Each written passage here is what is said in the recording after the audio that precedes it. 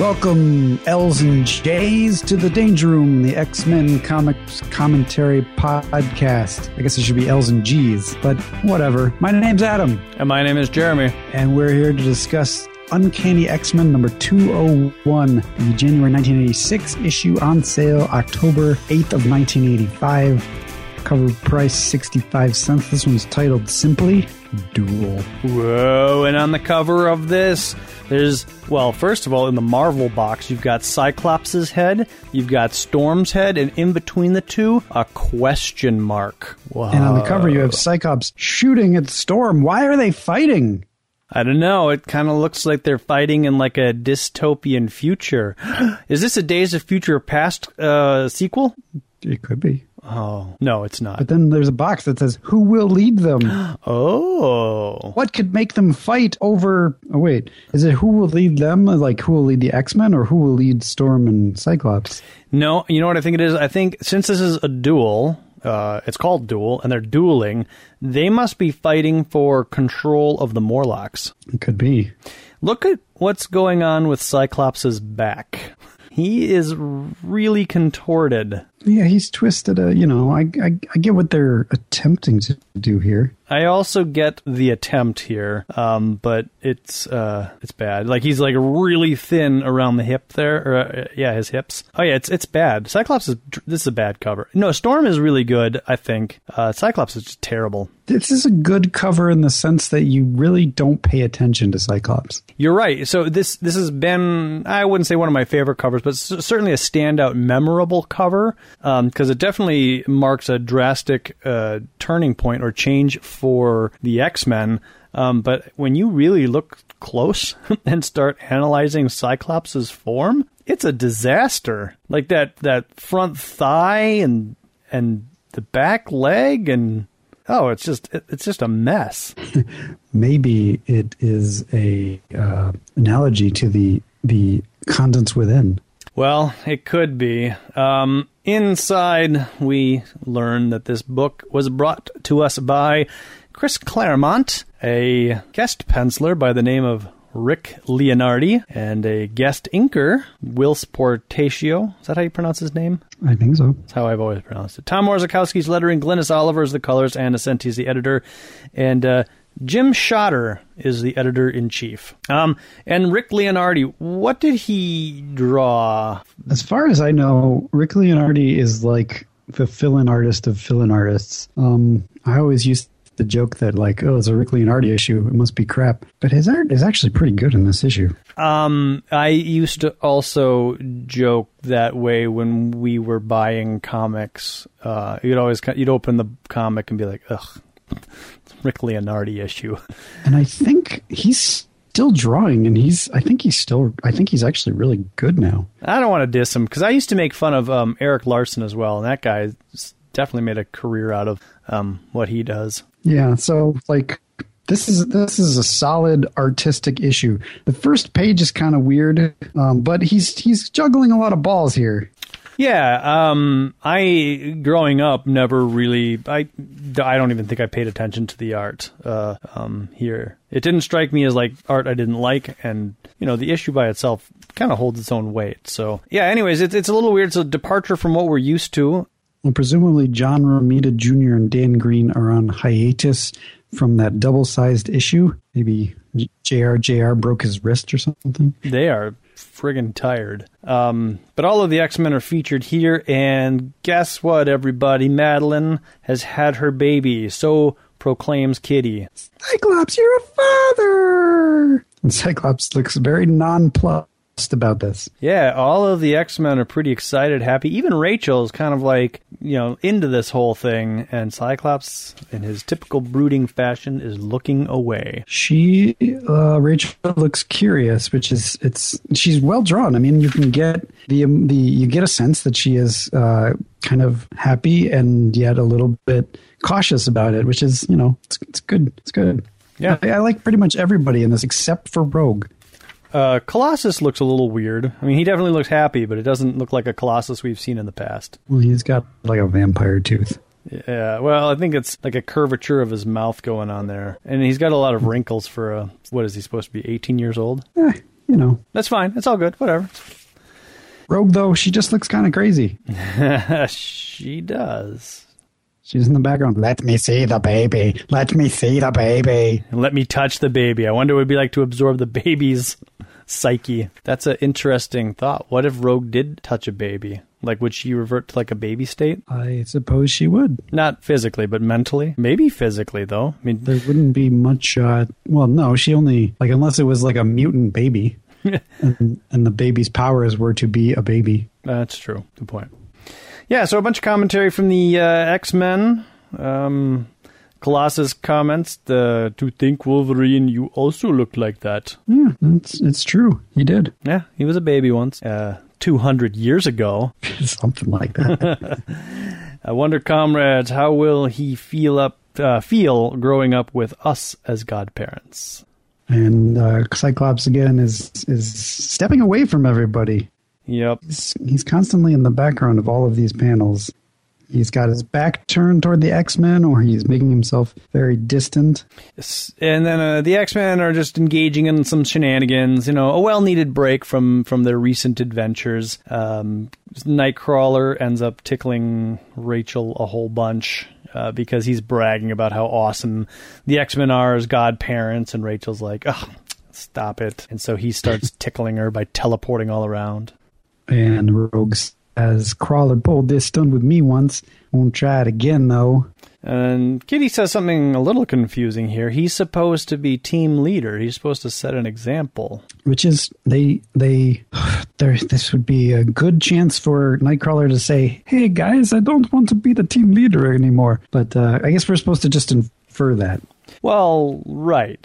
Nightcrawler to say, like, hey, we have 2 senior leaders here. But yeah, that's never really addressed. Like, well, I guess I'm skipping a little bit ahead, but like the baton does get passed, but there's no like really commentary on that baton being passed. And yet it doesn't feel out of place. Like, I think what's happening just kind of happens, and I think everybody's just okay with it. And we know that Nightcrawler doesn't want to be leader anyway. So I guess it's not needed, is what I'm saying. Yeah. No, I'm with you. I get it. That's all good. You have this in the beginning reminder that, oh, by the way, Nightcrawler is the team leader, and that's all you really need. Yeah. Madeline pitches the baby off to Kitty because she's got to go have a quick little conversation with Storm, and Kitty is fumbling around like, oh my God, oh, this isn't so bad. And suppose I drop, he cries, Madeline, cute kid. So Madeline, who has lost all of her baby weight, by the way. Well, yeah, She is down to a nice size 3, even after being pregnant. And even when she was pregnant, she never really looked all that pregnant. So how much time do you think passed since she gave birth last issue? Well, that's a really good question. Big is this baby? This is not an infant. This is, well, I guess it still is an infant. Well, there's... It's a pretty big infant. We're getting kind of... I feel like the X-Men have just gotten home, and they're all meeting the baby for the first time. And then yes, I agree with you. All that stuff happens, and now Madeline is getting a chance for the first time to talk with Storm. And then we'll see in a little bit, not to jump too far ahead, Madeline will get her first opportunity to talk to Scott since he's been back. So I guess it's possible that maybe they were in Paris for a while, and then they finally came back. So let's say a week or two? It's certainly not the next day. I mean, you can't give birth to a baby and like just be running around the next day. So at least a week or two has to have passed since the baby was born, is all I'm saying. But in a week or two, you don't lose as much weight as Madeline has appeared to lose from having a baby. She's very exercise motivated. She's been working really hard. Yeah, that's true. Drop all that extra weight. Yeah, so she's talking to Storm, and she's like, hey, I'm glad you're all back, and something I heard on the news about Professor Xavier sounds like he won't be coming back, which was not made clear at the end of X-Men number 200, but I guess is being made clear here. Well, it sort of was, and it sort of wasn't, because like Magneto said, you'll be back, and then the last 2 panels is all... kind of it's very ominous in the way you're right in that it's not clear, but they do kind of play with both ideas. The first being that Professor X will be back shortly, and then the second idea that the professor will not be back. It's like they have their cake and eat it too, or I don't know what that phrase is. Storm comments that Professor Xavier may not be coming back, and Magneto seems to be going to be taking the professor's place. Right, because the X-Men didn't see that conversation that the professor and Magneto had. All they have to go by is Magneto's word that it happened. Yeah. So Madeline kind of walks Storm into the kitchen, and she's like, look, I was having a great relationship with Scott, and then he had to come back to the X-Men because he felt like he was needed, and then they all went to Asgard. Kind of like a, rehash of everything that's happened. But the big thing is that when the X-Men returned and materializing in France, everybody phoned Madeline except for Scott, and she's kind of annoyed about that. She's annoyed that she gave birth to her son on the floor. Her son does not have a name yet. I don't believe it hasn't. The child gets a name this issue. No, she not only was the child born in the mansion, like born on the floor of the kitchen. Like after the Starjammers teleported away, like she must have just fallen down and just given birth. And then apparently she says she drove herself to the hospital. With the baby in her arms. Yeah. Placenta still attached. Exactly. I was like, ew. Like there's so many things that I'm curious about. Like, ooh, maybe she did an extra. Oh, maybe. That's disgusting. But anyways, or maybe not. Remember, she was taking care of Lockheed. Maybe Lockheed took care of that bit for her. Oh, yeah. And then she drove to the hospital. Lockheed mysteriously absent from this issue. He looks really full. Did you feed him a lot of food, Madeline? Certainly not my placenta. Anyways, and she kind of can understand all this stuff, but she's hurt that he never called, and it seems like he doesn't care, and that sort of stuff. And she says these are valid concerns. He should have at least let her know that he cared. And Storm doesn't really have much to say other than, well, Scott's a private man, but I'm pretty sure he loves you. Yeah. I guess. Yeah, that's what I thought now. Though, Aurora, more and more I find myself asking for proof. Meanwhile, Rachel and Kitty are exchanging the baby. Rachel's now holding the baby. She says something, or Kitty says something like, "Oh, here's your big sister," and Rachel's like, "Oh, I don't want Cyclops to hear." And then she silinks their minds to the baby's mind, and apparently whatever they silink together is beautiful because they're both crying. And this is one of the really good moments of this issue. There's a few. Mm-hmm. This is a really nice moment as penned by Claremont and Leonardi. Yes, it's touching. Kitty says, Ray, you can't hide the truth forever. I know, I'll tell him real soon, I promise. She thinks about how she never had a brother, and this world, this timeline is going to be different, and she'll protect the boy no matter what. Whatever it takes, I'll find a way to save you. Meanwhile, outside, old Bruder's back. Broody McBruderson, he's outside. He swaps his goggles for his glasses and looks up at the sky, and it's like, oh, the professor, it's like a father to me, but where is he? Where are you now? What happened between you and Magneto? Can we trust him? Is he telling the truth? I'm a father, but where's my father?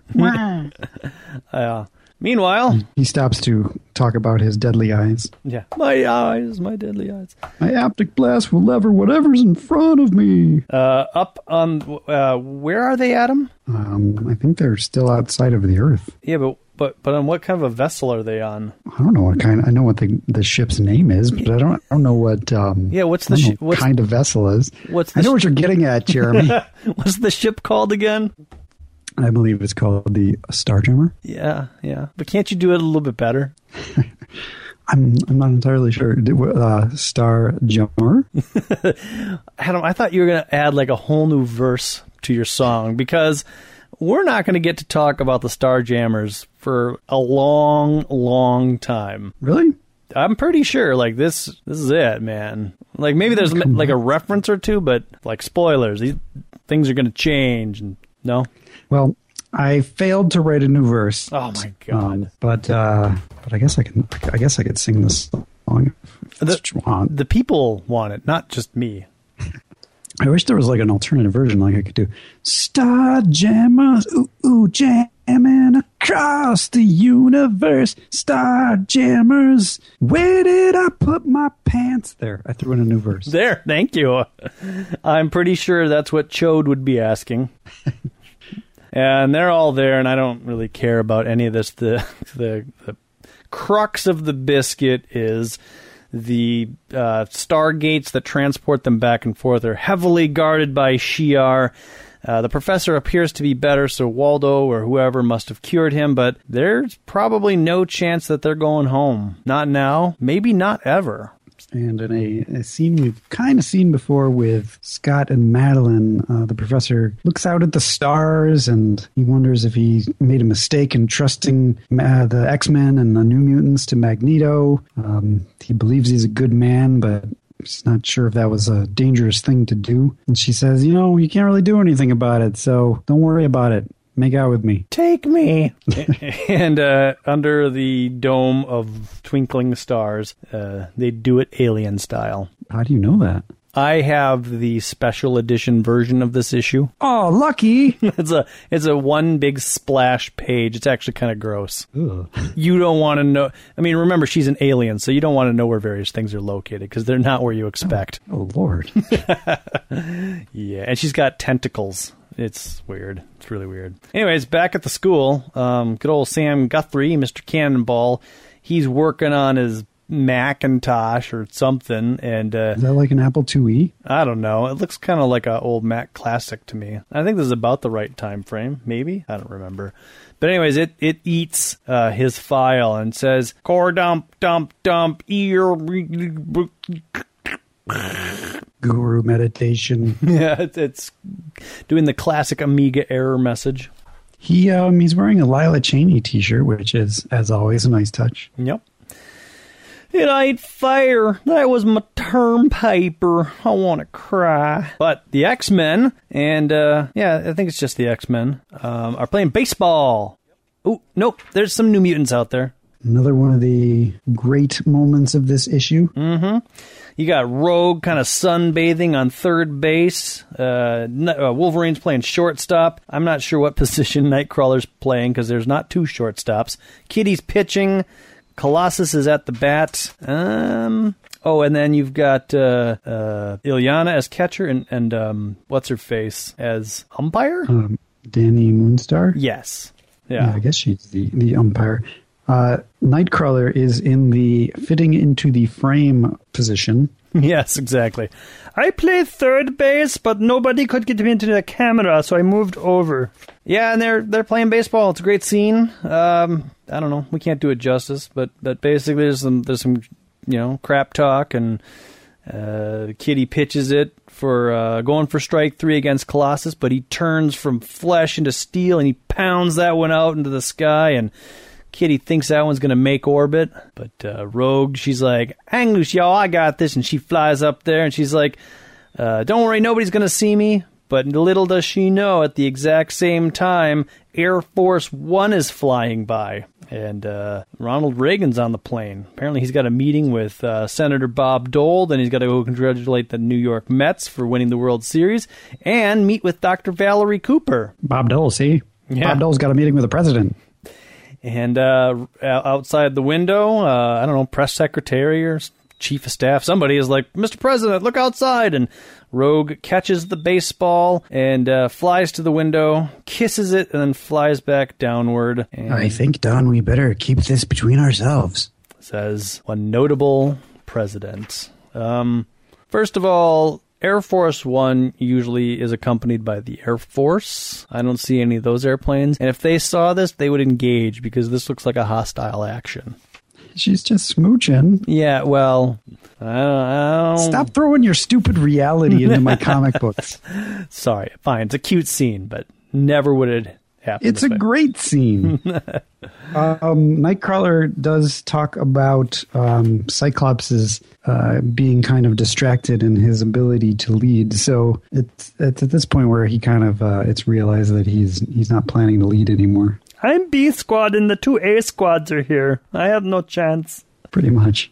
And Nightcrawler wants to know what we should do, and Wolverine's like, let's just leave it alone. This ain't our fight, Fuzzy.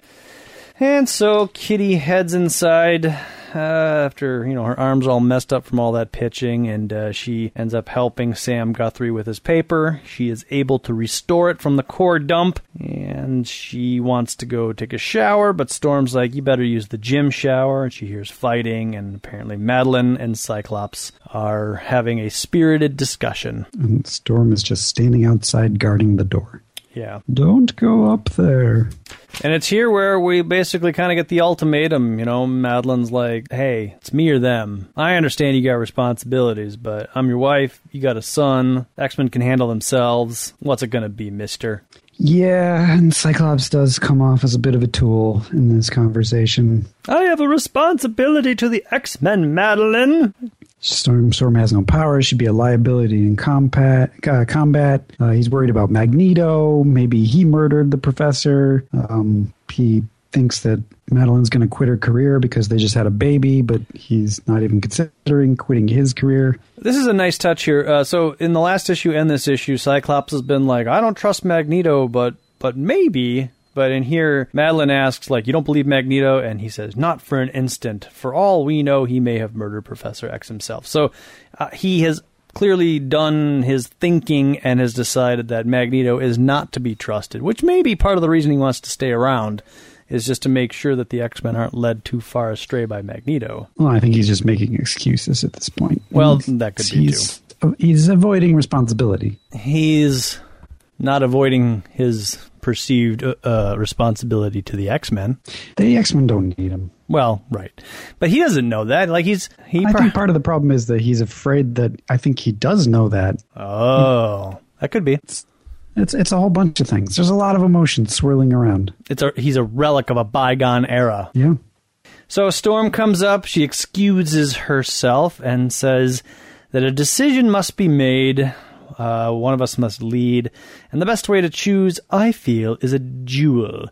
You and I, Cyclops, alone in the danger room, unless, of course, you would rather step aside. And then he makes his decision. No, he's officially committing to the X-Men, and... Well, he walks down the stairs, and he's like, his expression just says, no.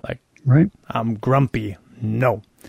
And then in the next panel, as Storm goes down, we get kind of Madeline alone with her baby, and these are two good panels. Cyclops walks away, and Madeline is alone. Yes, and if I'm Madeline, or if I'm consulting Madeline, I'm like, leave him. Your fate is going to be decided by a battle, not him realizing that he has a wife that loves him and a new baby he needs to take care of. Yeah. Not a good role model here. Enter bad parent Cyclops. I don't know what you're saying. Anyways, the New Mutants, led by Magneto, are in the Danger Room working on a session. Cyclops shows up into the control booth and says, Cypher, can you terminate your session? Storm and I need the room. New Mutants are kind of grumpy. Well, Roberto's kind of grumpy about it, but, Magneto says, Cyclops would not kick us out without good reason. Storm enters, and Cyclops enters, and the X-Men and New Mutants gather in the control room to watch the battle ensue.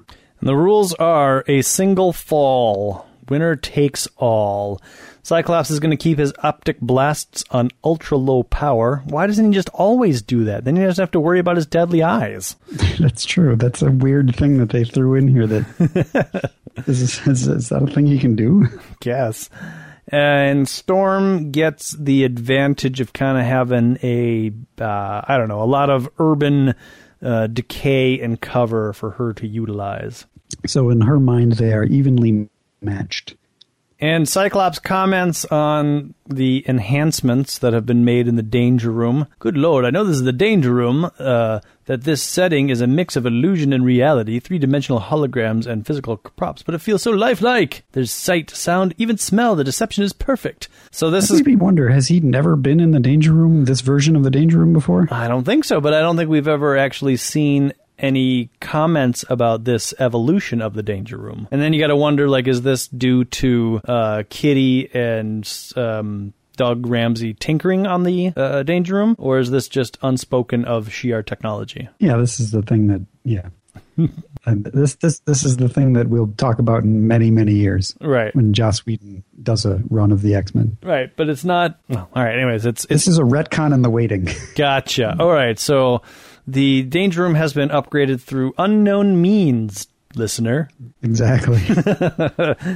Anyway, so yeah, the fight ensues. Cyclops opens up the first shot, thinking he's going to end it quickly. But he's a little cocky. Storm is able to dodge out of the way. She's able to hide. Cyclops goes looking for her. Storm trips him with her belt and blocks his optic beams with his own arm as he pushes her to the ground. I feel like this would count as a fall because he's on the ground. Well, it's a roll, so I guess, I suppose it would, but for some reason, maybe, I don't know why it doesn't. Maybe it's like wrestling. Maybe like both, even though it kind of looks like it, maybe both shoulders aren't on the ground. Maybe they have to kind of agree to it and be like, so as she runs around the corner and he's shooting at her, she's like, was that a fall? He's like, no, not yet. No, I'm good. Game on. So he fires some blasts at her. She runs away, scampers away, basically. Magneto and Wolverine kind of comment on what's going on here. And this is my favorite part of this issue when Wolverine says, Aurora can do the job, Scotty can't. Not anymore. His head may be in it, but not his heart. That's blunting his instincts, throwing off his timing. His mistakes are only little ones, but sooner or later they'll cost him. And this is like some of the best Wolverine dialogue ever, in my opinion. Yeah, it sums up the whole issue, and it's like this is when Chris Claremont does a good Wolverine. Yes, I'm impressed.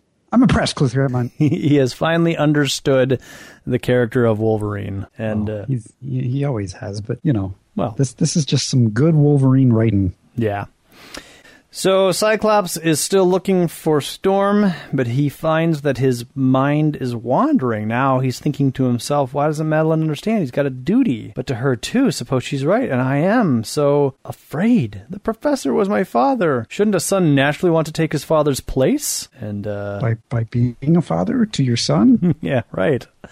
And some debris falls on Cyclops that he's able to blast away. More than likely that came from Storm. She's able to, again, kind of skitter away in the shadows. Gotta stop daydreaming or I'm in big trouble. Why can't I figure Storm out? Where is she? What is she going to do? Madeline's thinking to herself that, she's scared. She wants Scott to lose this fight so that he'll come back, except losing will break his heart. Oh, why can't it be because he wants to instead of because he has no other choice? At this point, you're like, Madeline, kick that guy to the curb. Well, okay. Yes and no. She is a wife who loves her husband and who just had a child.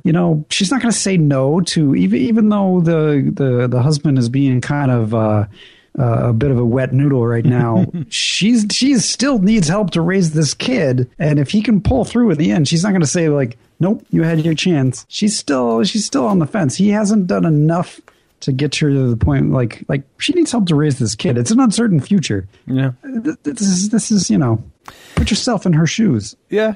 And she does actually say some things earlier on that we kind of breezed by, where she also has a career, like she's not intending to quit flying. I don't know, stuff like that. She also does make a mention of how she had walked away from that 747 without any wounds, so she can handle this little baby birth thing. So she calls the baby and Sweet Pea. So until further notice, the baby's name is Sweet Pea. Yeah. Well, I mean, I guess Madeline is doing the right thing by kind of waiting until she can have the discussion with Cyclops to name the baby, right? So that she's not just making this decision in a bubble. Well, she did make reservations, so she is leaving tomorrow to go back to Alaska, presumably, with or without Cyclops. Yeah, and if Cyclops isn't on that plane, I'm betting she names the baby on the plane, and as soon as she lands in Anchorage, she registers it. Yeah. So that's when a storm breaks out, and she's like, well, that's weird. The sky was perfectly clear a minute ago. Where'd this storm come from? And I don't know if this keeps happening, but it's happened before, and it's kind of a nice touch that, like, these storms are clearly connected to Storm. Even though she doesn't have her powers, sometimes storms continue to happen around her, and it's obviously an effect of her kind of masked powers that she has no control over, but they never really tie it down to it. It just keeps happening, and I don't know how long it continues, but I like it. Yeah, it's a good touch. Cyclops realizes back in the danger room that Storm is behind her, and he turns around to shoot at her, but misses. She lunges at him, flips over, and during the flip grabs his visor, pulls it off, and she is now effectively rendered Cyclops powerless or helpless because he can't unshield his eyes without risking killing everyone around him. Our duel is over. The best X-Man won, Storm. Congratulations and good luck. And he thinks to himself, I don't believe it. I'm dreaming. This isn't happening. I lost. There's no place for me here. The expression on his face is of a sad, broken man who has maybe lost everything. Wonder, after all I've said and done, if there's any place now with Madeline. Yep. And we won't find out this issue because in the epilogue of this issue, Rachel visits Elaine and, what's his face? John Gray, to restore the holographic globe thing that she broke a few issues ago. And she does that by imbuing a little bit of her power inside of it. And this is also kind of a way of her making maybe peace with the fact that this future does not include, well, her, yet she is. So there it is, world. I'm here. It's also a nice way for her to spend some time with her mother, who died before she ever came back to the past or whatever. So she now inside of the crystal is Jean Grey, and also Rachel is there with her mother, which is, it's not nice. I'm kind of curious about what John and Elaine will think when they see it. Who's that girl? Oh. Well, that's what I wondered. Like, is this globe? This is a representation, because what they say is that when they deliver the globe to John and Elaine, it was like Shi'ar way back when. Like, this is the essence of your daughter. When you're near it or when you're by it, you're going to feel like her presence is around. So I don't think there's actually like a floating picture of Jean in it.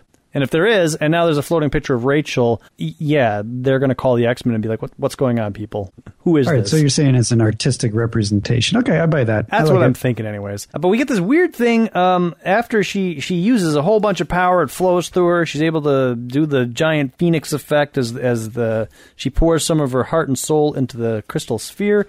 A big power blast shoots, I'm guessing, from Earth to the place where Jean Grey sacrificed herself to save the universe.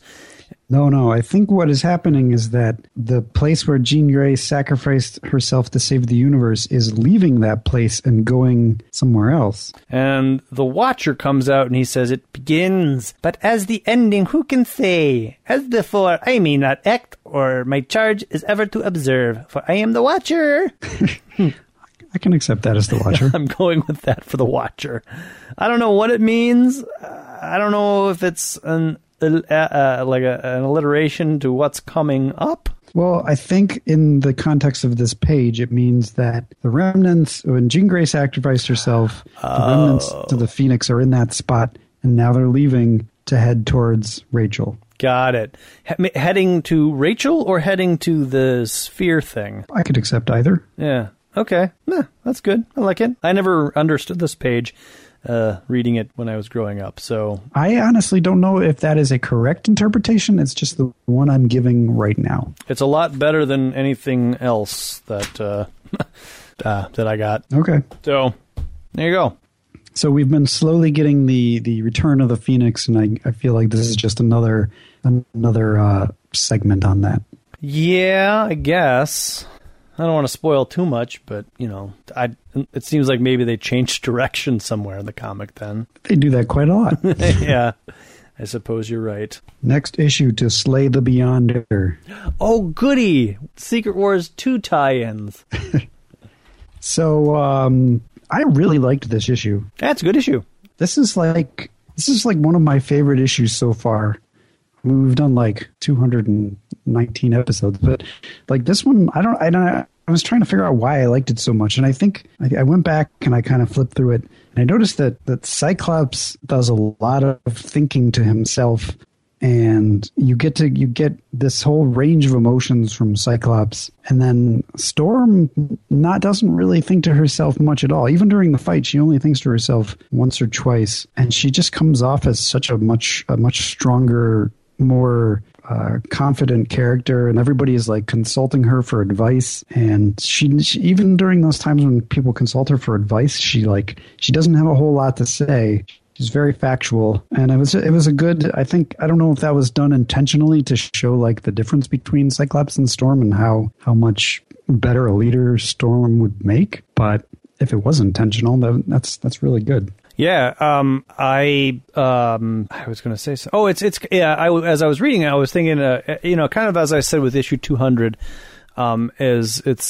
this is out with the old, in with the new, and this kind of carried that on because I was feeling that a lot of issues leading up to this were very thought balloon heavy, dialogue heavy, talking heavy, and 200, despite it even being double issue, wasn't. And this issue, as you said, Cyclops, the old guard, doing a lot of thinking. But of course, he's got a lot on his mind, so that kind of makes sense. And kind of the new X-Men, just I don't know, the art spoke more for the issue than all of the words. So I feel like this is kind of a turning point for Chris Claremont's storytelling. Yeah, I agree. I mean, this definitely feels like a turning point, and not and like a story direction feels. It feels like everything is changing slightly, and you have the professor leaving and Cyclops gone and all this stuff. So yeah, it's.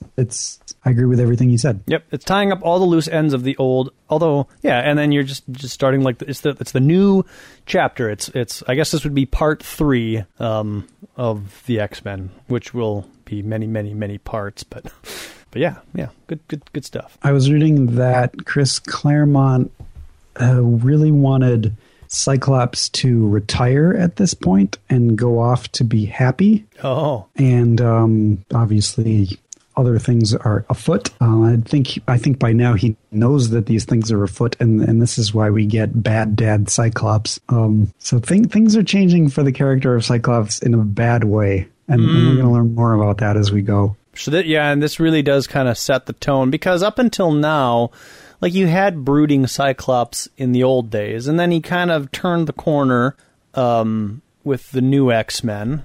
Not quite so brooding. Got to meet his father. Good stuff. But now we're going to go back to, like, ultra sad and brooding Scott. Yeah.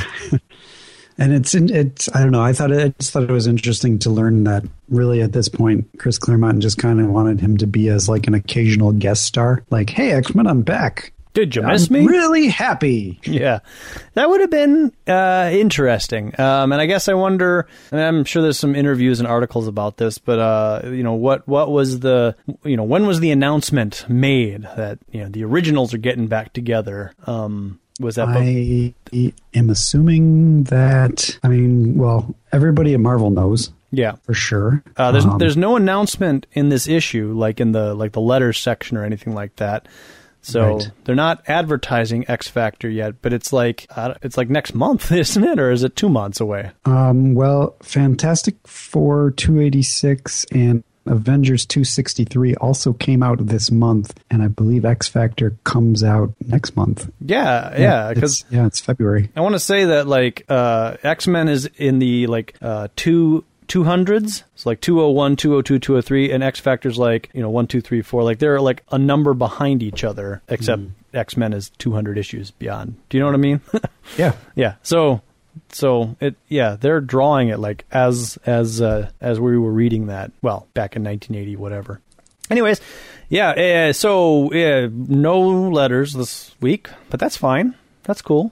Drop us a note at www.xmenpodcast.com or facebook.com/Danger Room Podcast. At Danger Room Go is where we can be followed on the tweeters. Danger Room at redcapproductions.com. You can email us there. Visit us at iTunes.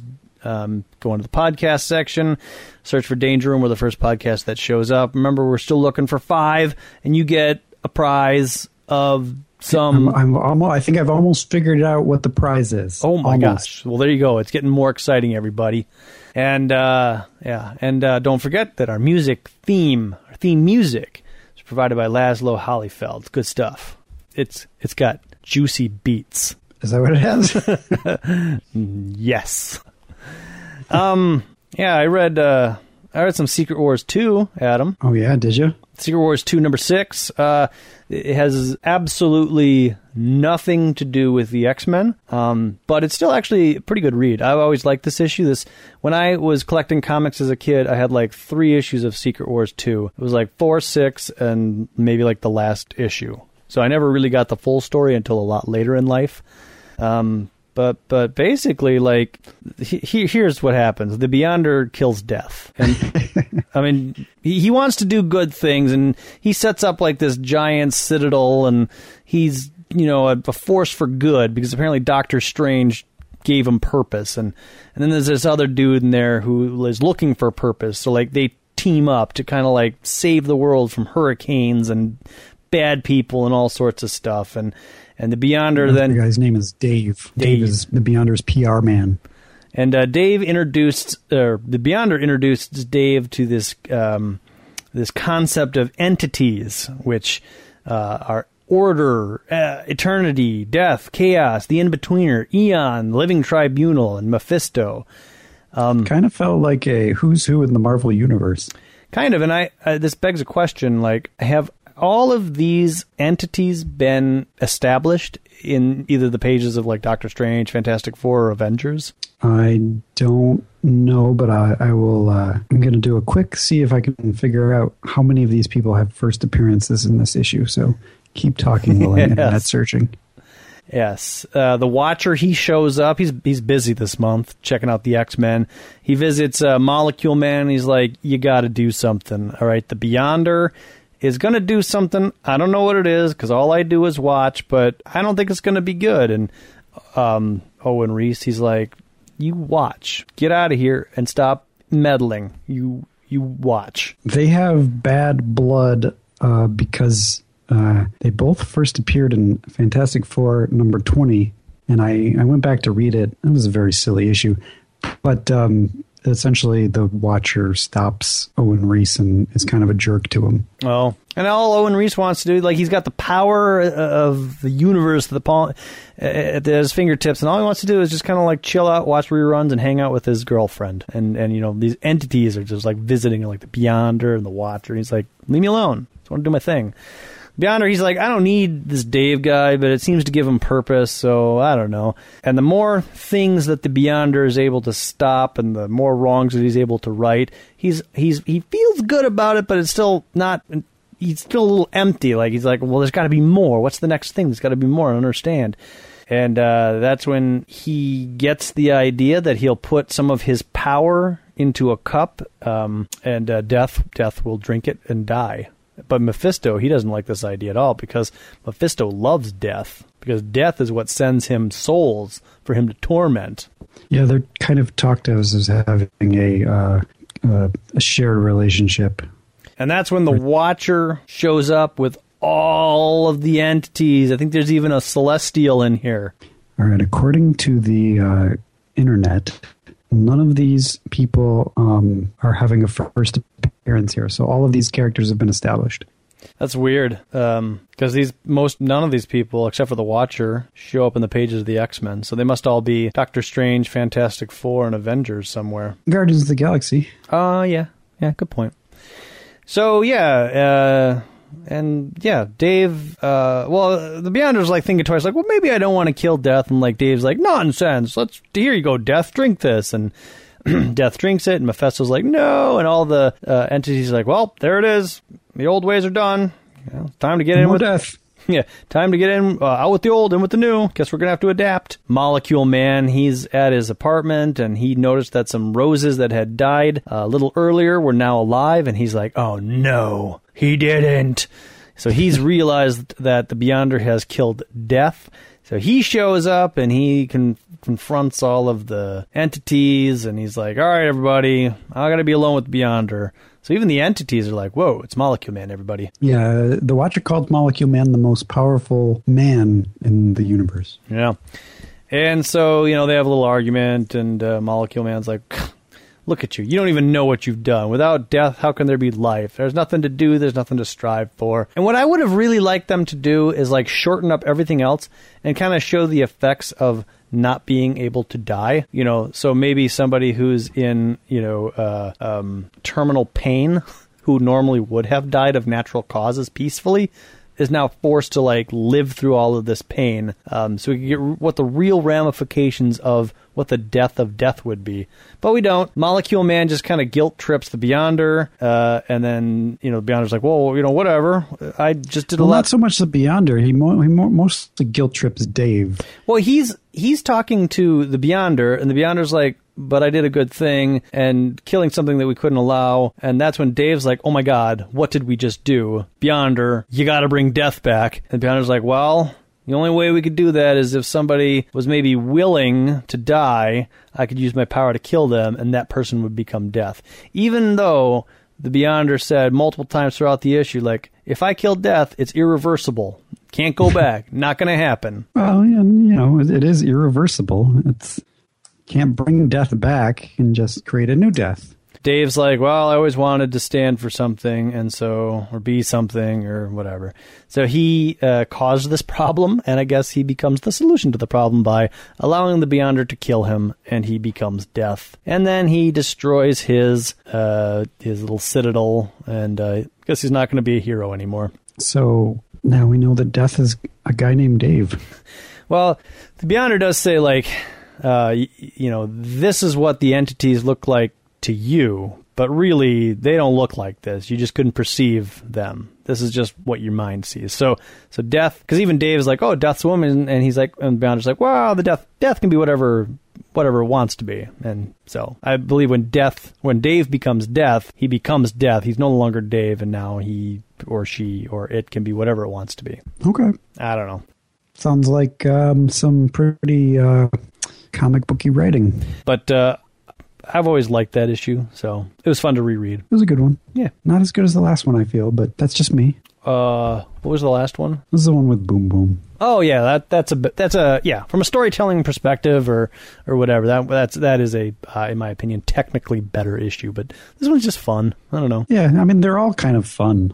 Yeah. They don't seem to really be adding up to anything, which is interesting. I mean, I'm pretty sure they do, but right now it's just kind of, they're just interesting. They're like little things that are happening that don't really matter. Yep. I kind of like it. That's exactly what they are. Well, Adam, what else we got to talk about? I read New Mutants number 35, which not a whole lot happened. Basically, they're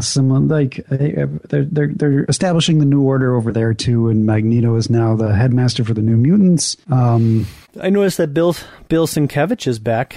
Yeah, he's inking. Yeah, I like it. Somebody else's work, and it is very stylistically like his stuff.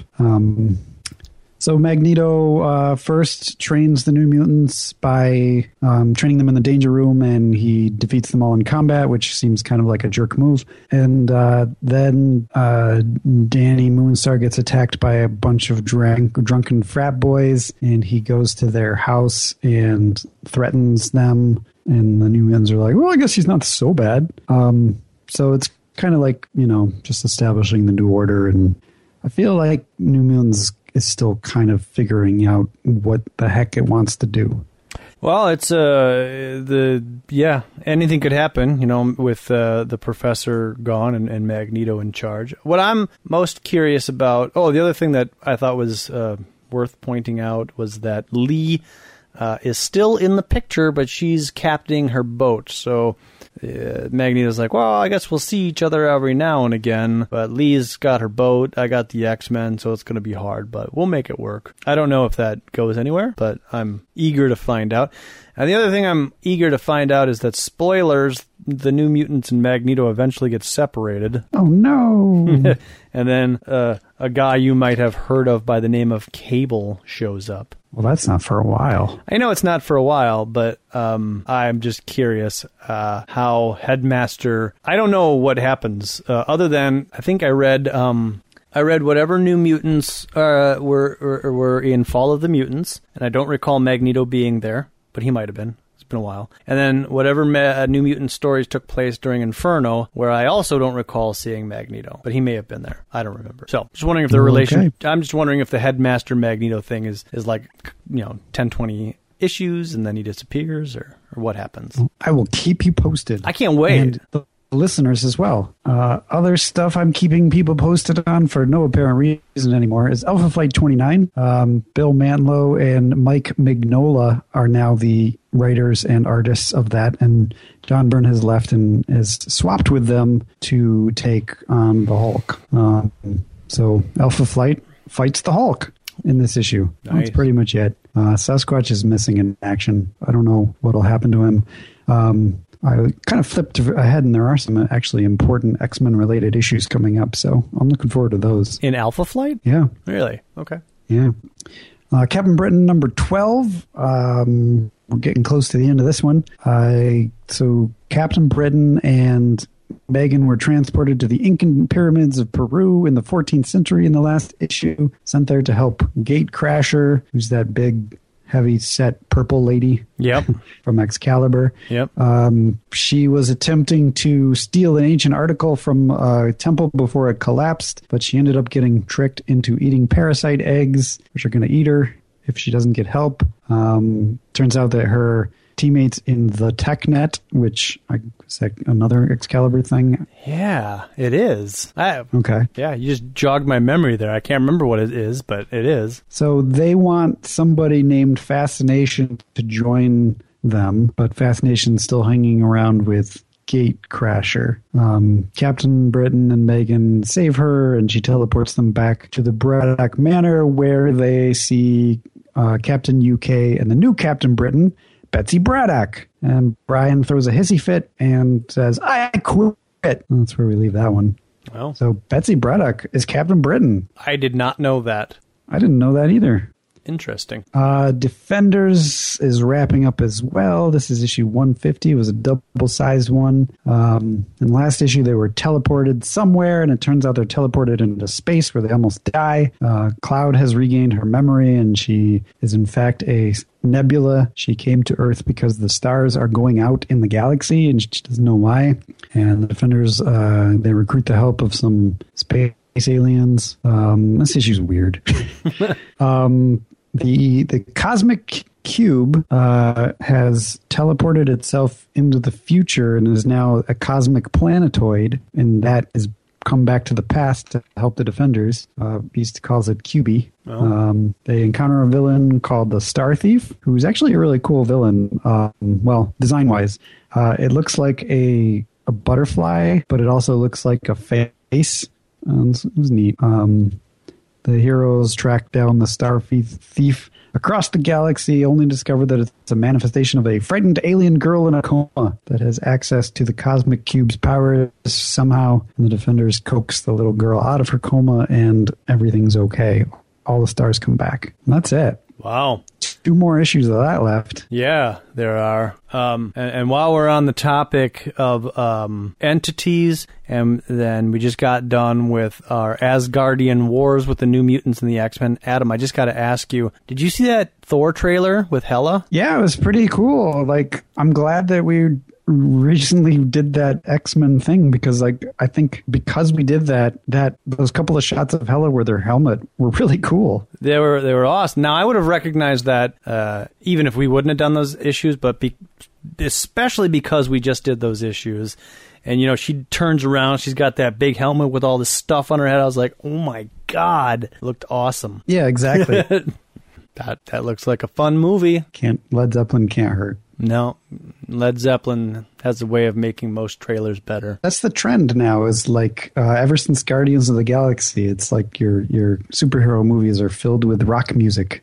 Yeah, and I couldn't get over the like 80s sci-fi font effects. I loved them, but I was like, what are they going for here?